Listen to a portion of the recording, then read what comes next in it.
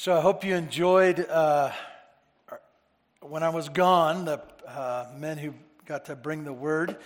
As I shared with my brother-in-law last weekend, David, I realized that the men who came, many of you, they mean nothing to you. Like you've never heard of them before. They're not famous people.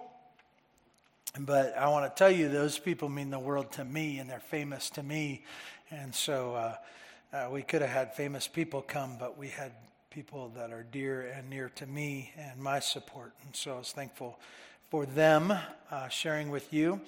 I want to first thank you as a church. Thank you for the time to rest and recuperate. My kidney vacation or my kidney sabbatical, whatever you want to call it. Some of you are wondering what I did for the last month. Not much.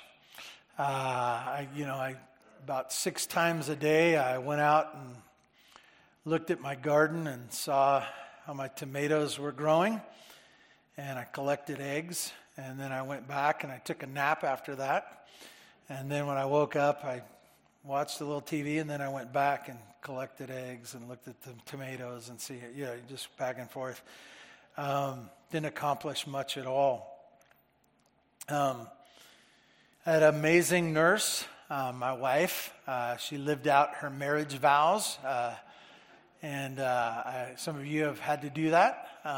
It's always a weird thing when people in their 20s get married, and as a pastor, you look at them and you go, I don't know if I should really tell you what's coming next and what this is going to mean.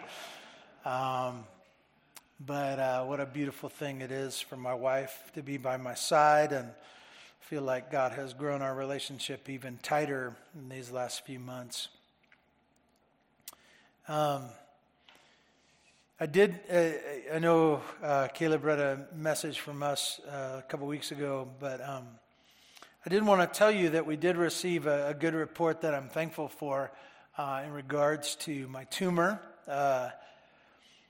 The report is they took the tumor out, and the tumor had 2 kinds of cancer. This is more information than you need to know, but some of you are nosy. And based on the tests, they feel like these cancers were limited to the tumor and that which they had taken out. They checked the margins, which is a fancy way of saying the fat around the kidney, as well as the lymph nodes, and they found no cancer in that, and I praise God for that. And so what this means for the future for me is that me, like many of you, I get to go every 3 months and hopefully a longer period of time in the future to be checked for cancer. And so some of you can tell me how that works, that you set it on your calendar and then you look and you hope they don't say anything. You hope that they go and it's uneventful. Thank you as a church for praying for me. I know that I don't want that to just be words. It did mean the world to me that you were praying for me and praying for my strength and my wife and my kids. What a blessing it is to have a church. And I want to tell you that you need a church. You need a church. Some of you don't think you do. You think, my life's not that bad. I'll go for a little pick-me-up every once in a while. Maybe I'll go on July 3rd because I like to be outside. But no, you need a church. And you don't need to be just casually connected to a church. You need people to know you and to be known, like this relationship one to another. And I've needed that. And I thank you for your prayers and your cards, your encouragement, your food. I thank you for that as well. And really your patience. I realized that a pastor's supposed to be at church on Sunday. You can't have options. And so for me to be gone for a month for me was a lot, and I know for you as well. And so I'm just grateful to be back. I don't know what this is going to go like. Some of you have asked, are you 100%? And I would say no, I'm not. But based upon what I've heard, 100% is maybe a year away. And so I figured, forget that. Let's just go back. I feel like I'm like 70%, and I didn't get much higher than that in high school. And so, good enough. Let's do it, right? So we praise God. Thank you. Thank you for your encouragement. Open up your Bibles to the book of Romans, chapter 6. I love to preach God's word. I love to hear what God has to say in a world that doesn't listen to him. There's been some things going on in the world. Did you notice? I watched a little bit of news in the I don't follow the news that closely, but there's been some stuff going on, and I didn't really want to talk. I kind of wanted to talk to you about this, but I wanted to. There's some young people here today, middle schoolers. We forgot to tell you that there's no middle school group, so you get to sit in here. We have some young people here. We have some young people on their way to Utah right now. And I just want to encourage you who are older, grandparents and parents, make sure your kids understand about life. Our choices, first of all, none of our choices are guaranteed to get what we want. We don't get choices like that. All our choices have everything to do with what God thinks, our Creator thinks. And we don't get to choose what goes on in our body, what happens. We don't get choices about what happens next, and we definitely don't get choices about life. That is God's. And so I just want you to check in with your college students, your high school students, your middle schoolers, and let them know. All your friends, your teachers, the godless commies that are around you, they may think that the idea of your body, your choice. No, it's what does my Creator design my body for? What are His decisions? How do I follow Him? I realize that that's an unpopular message, and if it is, so be it. So be it. It's exciting to see the kids leave today, and then in a couple of weeks, the middle schoolers are going as well. And Lord willing, there's like 80 or so kids between those two camps going, and what a great opportunity we have. So anyways, Romans chapter 6, if you'd stand in honor of God's word, I'd like to read to you the first 4 verses as we continue in our study of Romans, the great book of Romans. God's word says this: "What shall we say then? Are we to continue in sin that grace may abound? By no means. How can we who died to sin still live in it? Do you not know that all of us who have been baptized into Christ Jesus were baptized into his death?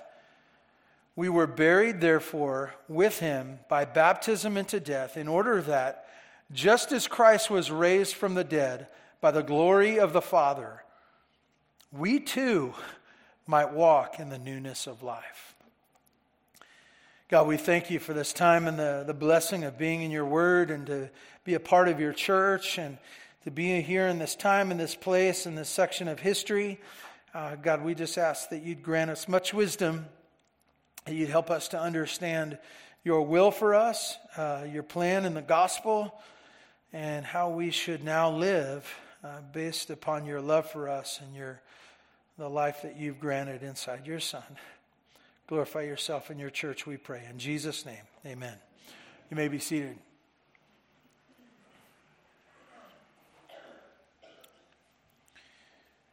So this morning we're back to the great book of Romans, and I want to tell you that, so as we talked about before, Rome was a huge city, the biggest city in the world at this time, most important city in the world, kind of like Tehachapi today. There were millions of people, maybe up to 4 million people in this city, and there were people from all different cities around there, and nationalities and customs and religions, and they all met in Rome, and Rome was this significant place. And when you go to a city, some of you have been to a big city before, just to visit. But That idea of being in a big city, maybe you've been to LA or even better, New York, the idea that you're in the big city and there's everything that you can imagine right there for you. And you say, well, what do I want to do right now? What do I want to eat? Where do I want to go? What situation? How do I want to recreate? What customs or nationalities? In many big cities, there's pockets of nationalities. And you can find whatever you want in the big city. And Rome was undoubtedly like this. But what about the gospel? What about our need for a Savior? I want to tell you that I've thought a lot about this in this last month, and maybe the question for us as we look to the book of Romans is I want to ask you a question. How good is your health? How good is your health? Like, do you know that your health is good? My good friend Ray Vaughn, there he is right there. Good to see you, Ray. And I always ask him how he's doing, and he goes, I feel fine, but who knows what's going on inside me. And I thought about that, Ray, when I went to the doctor, and they told me I had cancer, and I go, oh, I didn't know that. And you kind of, as a man, you think like this. So the problem here is I went to the doctor. If I wouldn't have went to the doctor, I wouldn't have been sick. It's good logic right there. Some of you are thinking, that's good preaching, Pastor, right? But how good is your health? Do you know that you're okay? And when I say you're okay, that you'll be okay for this next year, that you won't die. Do you know that? And you say, yeah, I'm fit as a fiddle. I checked my blood work. I've been to the doctor. What about the next year? And you say, well, I have really good health care. Do you? Have you tried it lately? And when, yeah, they'll pay for it. Pay for what? They can get you better. Some of you hang out in the hospital all the time because you're in the medical field. The rest of us don't want to go there. And I went down to USC, and that's where I had my surgery, and you just watch people coming and going. When they were rolling me away to surgery, they were taking another woman, and she was alone. And I thought, yeah, this is the way this is, right? They wheel you in alone. And when you go into surgery, there's thoughts, and you wonder what's going to happen. And for me, they said, yeah, it's going to be no big deal. It probably is nothing. But as I went in there, I was going, I don't know what this is going to be. I don't know. And the idea of laying there and going, and they show me the robot that's going to do the surgery. Yikes. Right? And I go, is that the robot? And they say, yeah, that's the robot. And I go, okay, here I go. I slept through it, by the way.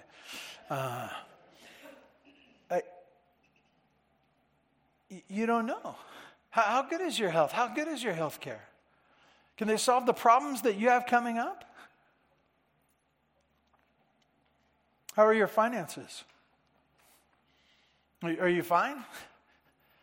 How's the fuel and food bill doing? Right? If you don't eat, you don't know how much expensive it is. But if you do, you do. Is the economy going to be okay? Is the country going to be okay? And as I think about these things, how are you doing? How are you facing these things? If you have all these things under control, you know that you're not going to die. You know you're not going to get sick. You know you'll have everything you need for the future. Then you're fine. Leave. Go now. You don't need us. And you don't need Jesus. But they were in Rome. They had it all. And the message to Rome was like this, and just a review now, right? First chapter, the book of Romans, you're a sinner. You're a sinner. Even if you don't think you're a sinner, you're a sinner. And it's true for all. It's true for the Jew as well as the non-Jew. And if you thought that maybe you were righteous because you did these good works and that made you righteous because you were better than everybody else, if you didn't get it, in chapter 3, there's a reiteration. There is none righteous, not one. Not one. And so as we come together, there's none of us righteous, right? All of us needy. And there's a message for that. It's the gospel. It's that Jesus died for sinners. And as we look and as we recap those first 5 chapters, we realize that we are sinners, that all were dead in their sins through Adam, but all that would choose and come to know Jesus can be made righteous, and that's called being justified. Being justified. None are righteous, but been made justified by what? By what Jesus did on the cross. And that brings us to chapter 6. And I want to use these 2 words. That word justified, made righteous, is now moving. It doesn't say it in this first few verses, and it will come to this, but this idea of sanctification. That God takes a dirty, dead sinner. A dirty, dead sinner. Who is that? Everyone. Everyone. Dirty, dead sinner. Takes them, us, you, me, takes us, makes us right. And now he's talking about now the life that we live and the continued work that God wants to do in our life after salvation. Chapter 6 and verses and chapters following as well. So now we're going to talk about it. In verse 1, what shall we say then? And what shall we say then is this connection to what's already been said. And in light of the fact that all in Adam died, they were sinful, all in Adam, everyone. But Christ, because of what he did on the cross, for those who trusted in him, can be made alive. And as he writes this, he's writing to those who have accepted this, the church at Rome. And as we talk about this morning, my assumption is not necessarily true, but that most of you have come to faith. You've been justified already. And the question now is, how do we think about our lives now? Now that we have been made alive, now that we have been justified, been made right, how do we now live? And not just how do we live, like how do we act? I think some of us have been more concerned about acting Christian than being a follower of Christ. And I want to make that distinction. This isn't about how you should act. This is about how you should live. You should live the life that you now have. And so our first point this morning is how to think rightly about your life. The question comes up, how shall we say then? Like how should we think about or talk about the life that we now have? And he asks this question. He says, are we to continue in sin that grace may abound? Do you get the question? If you look back to the previous chapters, it's all about the work of Jesus. It's all about the work of Jesus, that he did what we could not do. We were dead in sin, and so he did that work of making us righteous that we could not do. And in so doing, there's this glory and this magnificence and this praise that is due the Father and the Son, the Holy Spirit working in us. It's this praise that's deserved, the glory that is. It's going to speak of this in the next few verses. And so the thinking of some, wrong thinking, is this. If God gets praise because I was such a great sinner, and that his grace came in my life, man, that's great. I'll just sin more. That God might be glorified more in me. Think about that. Some have referred to this as antinomianism, the idea of rejection of the law. That's the wrong way to think. And I want to say it this way. The other wrong way to think has already been talked about. What do you know the other wrong way to think? That you can work your way to heaven. That you can be so good. You can be so good that God will somehow be pleased with you and He'll be impressed by you. And He'll love you because you're so good. That's the other wrong way to think. It's already been dealt with, really in much greater detail in the chapters before. The Jews thought themselves to be ones that followed the law, and they said, I do the 10, I've been taken care of, I know about that. I know that I'm good because I've been good. And that's already been wiped off the table. There's none righteous. So don't think that. That's the other wrong way to think. But this different wrong way to think is this. Maybe because of the grace of God and His Son Jesus, maybe it makes that sin doesn't matter. It doesn't matter. If I'm saved, it doesn't matter how I live, because there's this even warped, even a step past that. It's better when I sin. It's better because that will show that God is so good and kind and merciful and gracious that it's good that God can even take me, a filthy, rotten sinner who's continuing to sin. This is good. And some of you think that way this morning. I want to say some of us think that way. There's sins that we know are wrong and we still joke about them. We still do them. We don't think about them at all. We say, this is just the way I talk. I'm in construction. I'm a correctional, officer. This is the way we talk. I've been in the military. I'm a sailor. I speak like a sailor. Is that the way these things work? I'm prideful. I'm German. That's just the way Germans are. I want to tell you, some of us think that it's just okay. It's just okay. And as you read this first verse, it brings up this question of the way you think about your life. And some of you look at the grace of God and you say, grace makes sin not matter, both in the past and in the future. And it doesn't mean anything. It's fine, it's good, and it's great even because it displays God's goodness.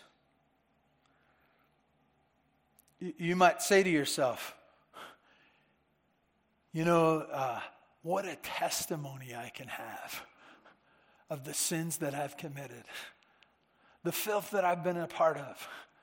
And won't it be great that I can stand and give this testimony of how wicked I was?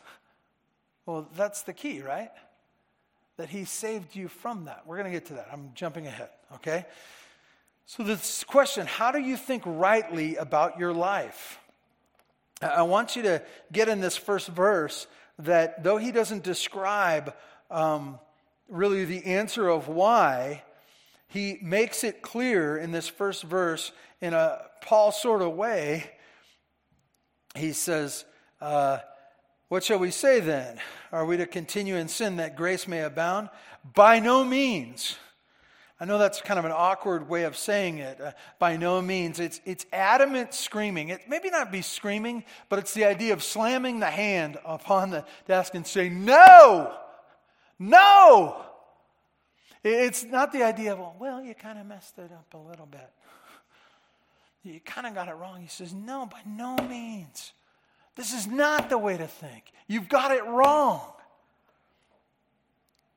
Not a chance. No way. This is not the way to think. And I want to encourage us this morning. We've got to get this right. We've got to get it right.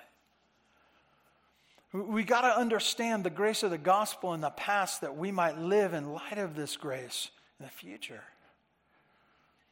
So to think differently, and this is all about the way to think. And I want to say the way to think because it's the way to think because the way you think is the way you will act and live.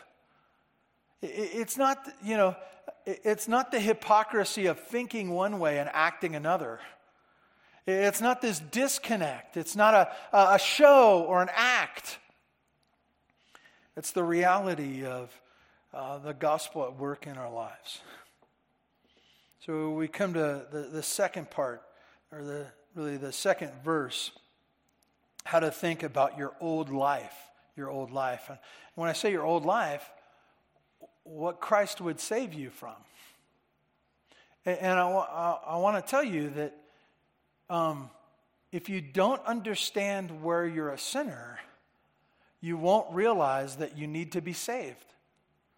And you won't realize what He is saving you from. How to think about your old life. And he asks a question that really answers the question. In verse 2, after he says, by no means, he says, how can we who died to sin still live in it? Right? We were dead sinners. And now he uses the term of died to sin. And he says, you've died to sin. You're done with sin. But the idea of we're dead to sin, we're dead, and he saved us from that. Now we're going to still live in it. That doesn't make sense, does it? It's not logical. It's not something that would help us think it through. If He has saved us from something, the idea is that we should abandon the very thing that He has saved us from. And then he asks a second question, and these are all kind of questions that are meant to answer the question. He says in verse 2, he says, by no means, how can we who died to sin still live in it? This idea that we are stuck in it. The question is, if we've died to sin, can we still live it? Is there life in sin? What has drawn us to the gospel is the death that we were in. And it's this, I know that there's emptiness. I know that we're dead in sin. I'm dead in sin. So I need life. Where can I find it? It's only in Jesus. Only in Jesus. Died to sin. Can we now live in it? And for us to draw that conclusion, there is not life in sin. There's life in Christ. Which brings us to point 3. How do you think about your new life? Not how you think about your old life, but how do you think about this new life that Christ has won for you? And this is where all the keys are, and I'm going to re-preach this part in 2 weeks. So we'll hit it again hard, but I want to get started on it. Verse 3 says this: is how to think about your new life. Do you not know that all of us who have been baptized into Christ were baptized in His death? As we look at this, he uses the word baptism and baptize, and this idea, he brings the physical thing that we do to the meaning of what it is. Okay? What is the meaning of baptism? The meaning of baptism is this idea of union and identification with Christ. Why do we get baptized? We are showing publicly that we are united and identified with Christ. Well, what about Christ? His teachings? Well, sure. Who He was and how He lived? Yeah, that too. But what specifically? We are uniting with the gospel message, which is the events of the cross, His death, burial, and resurrection. This is what we are claiming and identifying with when we get baptized. And as he uses this word baptize, he says you were identified, or you came into union with Christ in his death. In his death. And you look at that and you go, well, is that the good part? No. To die is not the good part. But it is kind of the good part too, right? Because what was your life before Christ? It was dead anyways, right?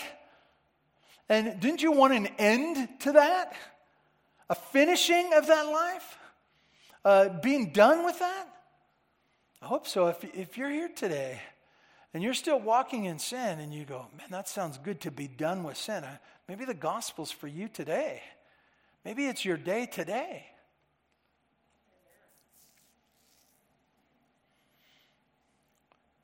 Baptized. He says baptized in what? Baptized in his death. His death. You were buried. You were done for.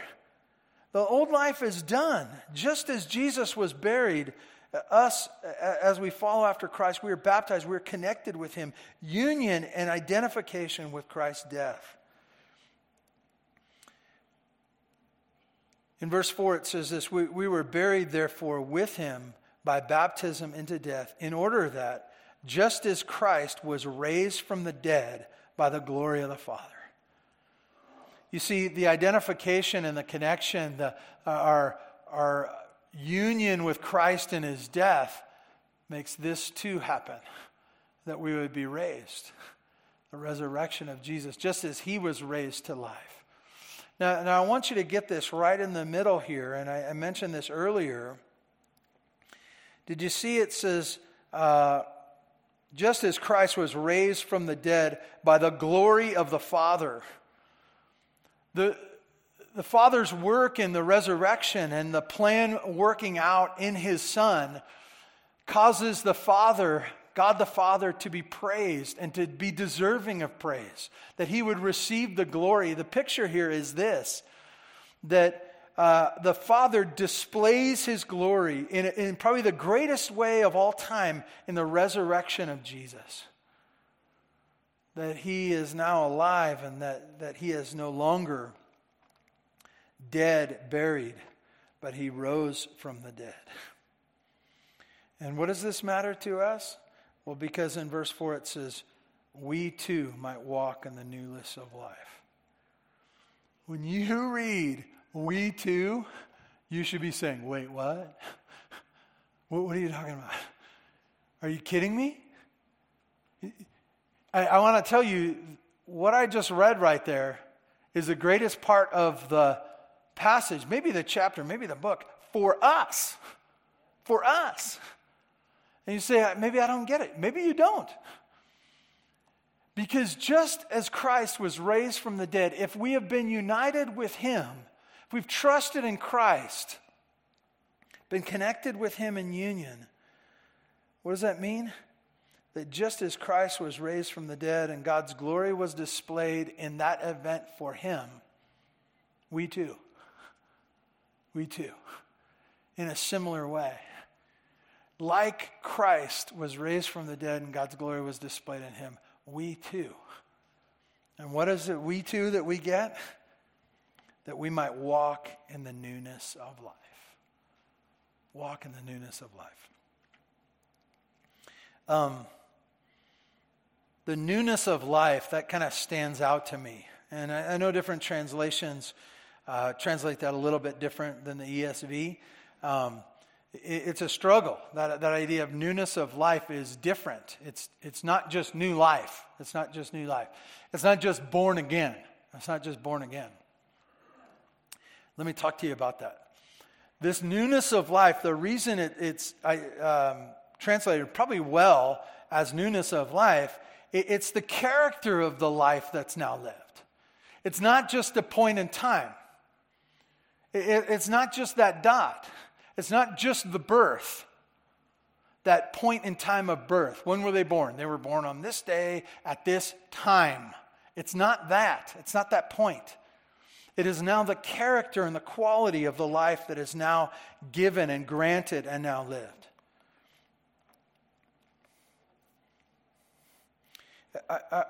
I want to tell you that it's from now on. It's from now on. What was the truth of your life before Jesus? What characterized your life before Jesus? Well, deadness. Why? Because of sin. What was your life before Christ? It was lost, it was stuck, it was dead in sin. That was the character of my life. It wasn't just a point in time.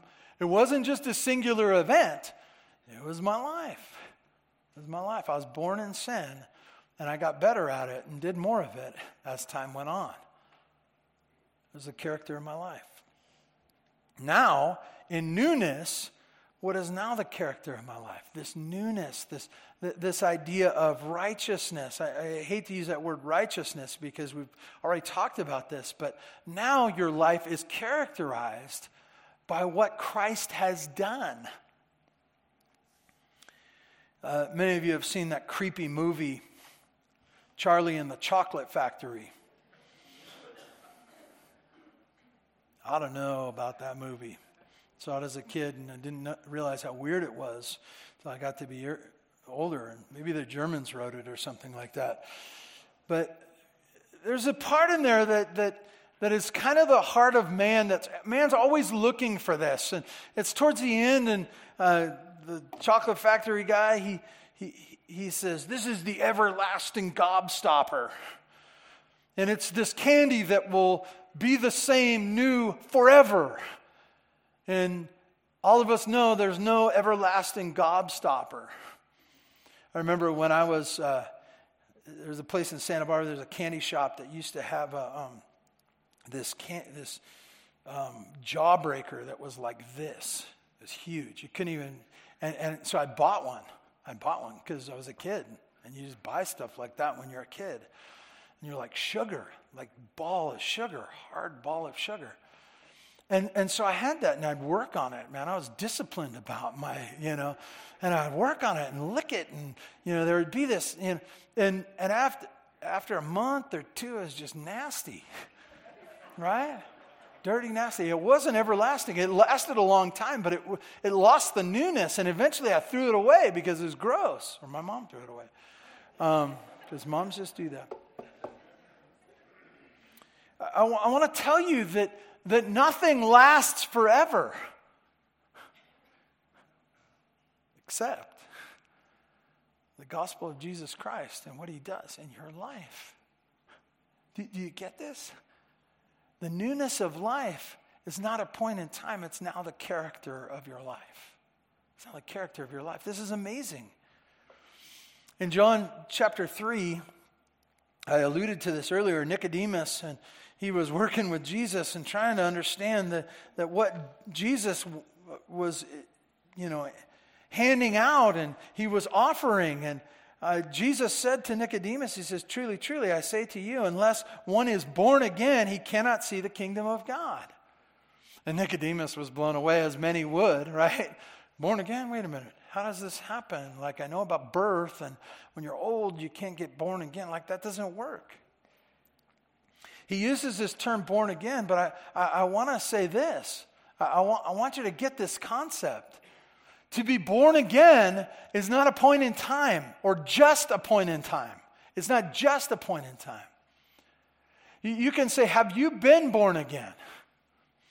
Probably be a better question to say, are you born again? Are you in the newness of life?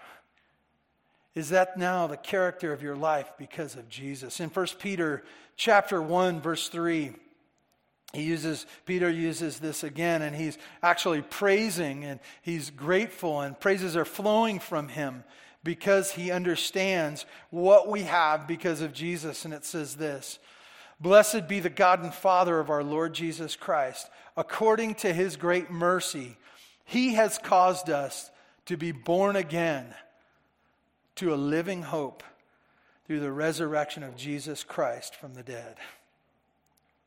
I want to tell you that the idea of being born again or walking in the newness of life, I want to step back a minute.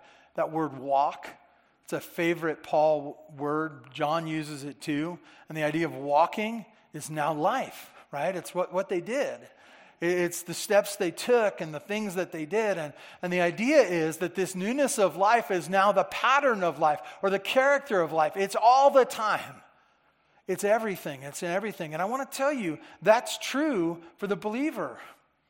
Your relationship with Christ matters in your marriage. It matters that transformation work that he does, that sanctifying work that he does, it matters in your relationships. It matters in your work. It matters in the raising of your kids. I want to tell you, it matters in everything. Young people, it matters how you think. It matters what you look at. It matters the way you look at things that are going on in the world. Whether it's this Pride Month or this decision of Supreme Court or this thing that's right or wrong, and you say, I don't have an opinion. I want to know what God thinks. I want to walk in the newness of life. I've already had my own ways. I've already done my own thing. And it didn't work out so good. He saved me from that. Now I walk in the newness of life. Just as he was resurrected, I am resurrected. Me too. What he has received, God has been glorified in the resurrection of Jesus. I am now the one that God has been glorified in because of what he's done in me continually. The first day of school. I used to, there's kind of this love-hate relationship with the first day of school. And some teachers, they thought that, teachers, some teachers, they have their first day of school speech, and I heard this one over and over again. Not every teacher, but many teachers had this spiel that they would give that first day of school. And they thought that they were encouraging. But for me, I was like, yeah, it sounds great. But they would say this. You'd come into class and they'd say, hey, no, my name's so-and-so. I've been teaching for the last 100 years. And da-da-da-da. I know everything. And I'm going to teach you everything I know. And you're going to listen. I'm going to talk. You're going to listen. And they'd say this. And this is just great. And it was awful at the same time. They say, you all have A's today. You have perfect straight A's today. And I remember sitting in the seat and thinking about that going, well, that's great. Never had straight A's before. I do today. Can I just drop out and we prorate the rest of the semester? Because in my mind, I thought to myself, well, yeah, the first day of school I have straight A's, but I'm going to mess up. This is going to fall apart. This is going to fall apart because of me. I want to tell you, as we look in this newness of life, we realize this, that Jesus won this for us, and he continues to be committed to the sanctifying work in us forever. That he's doing this work. He's keeping the newness of life that we are to now walk in, to live in. Hope you get excited about that.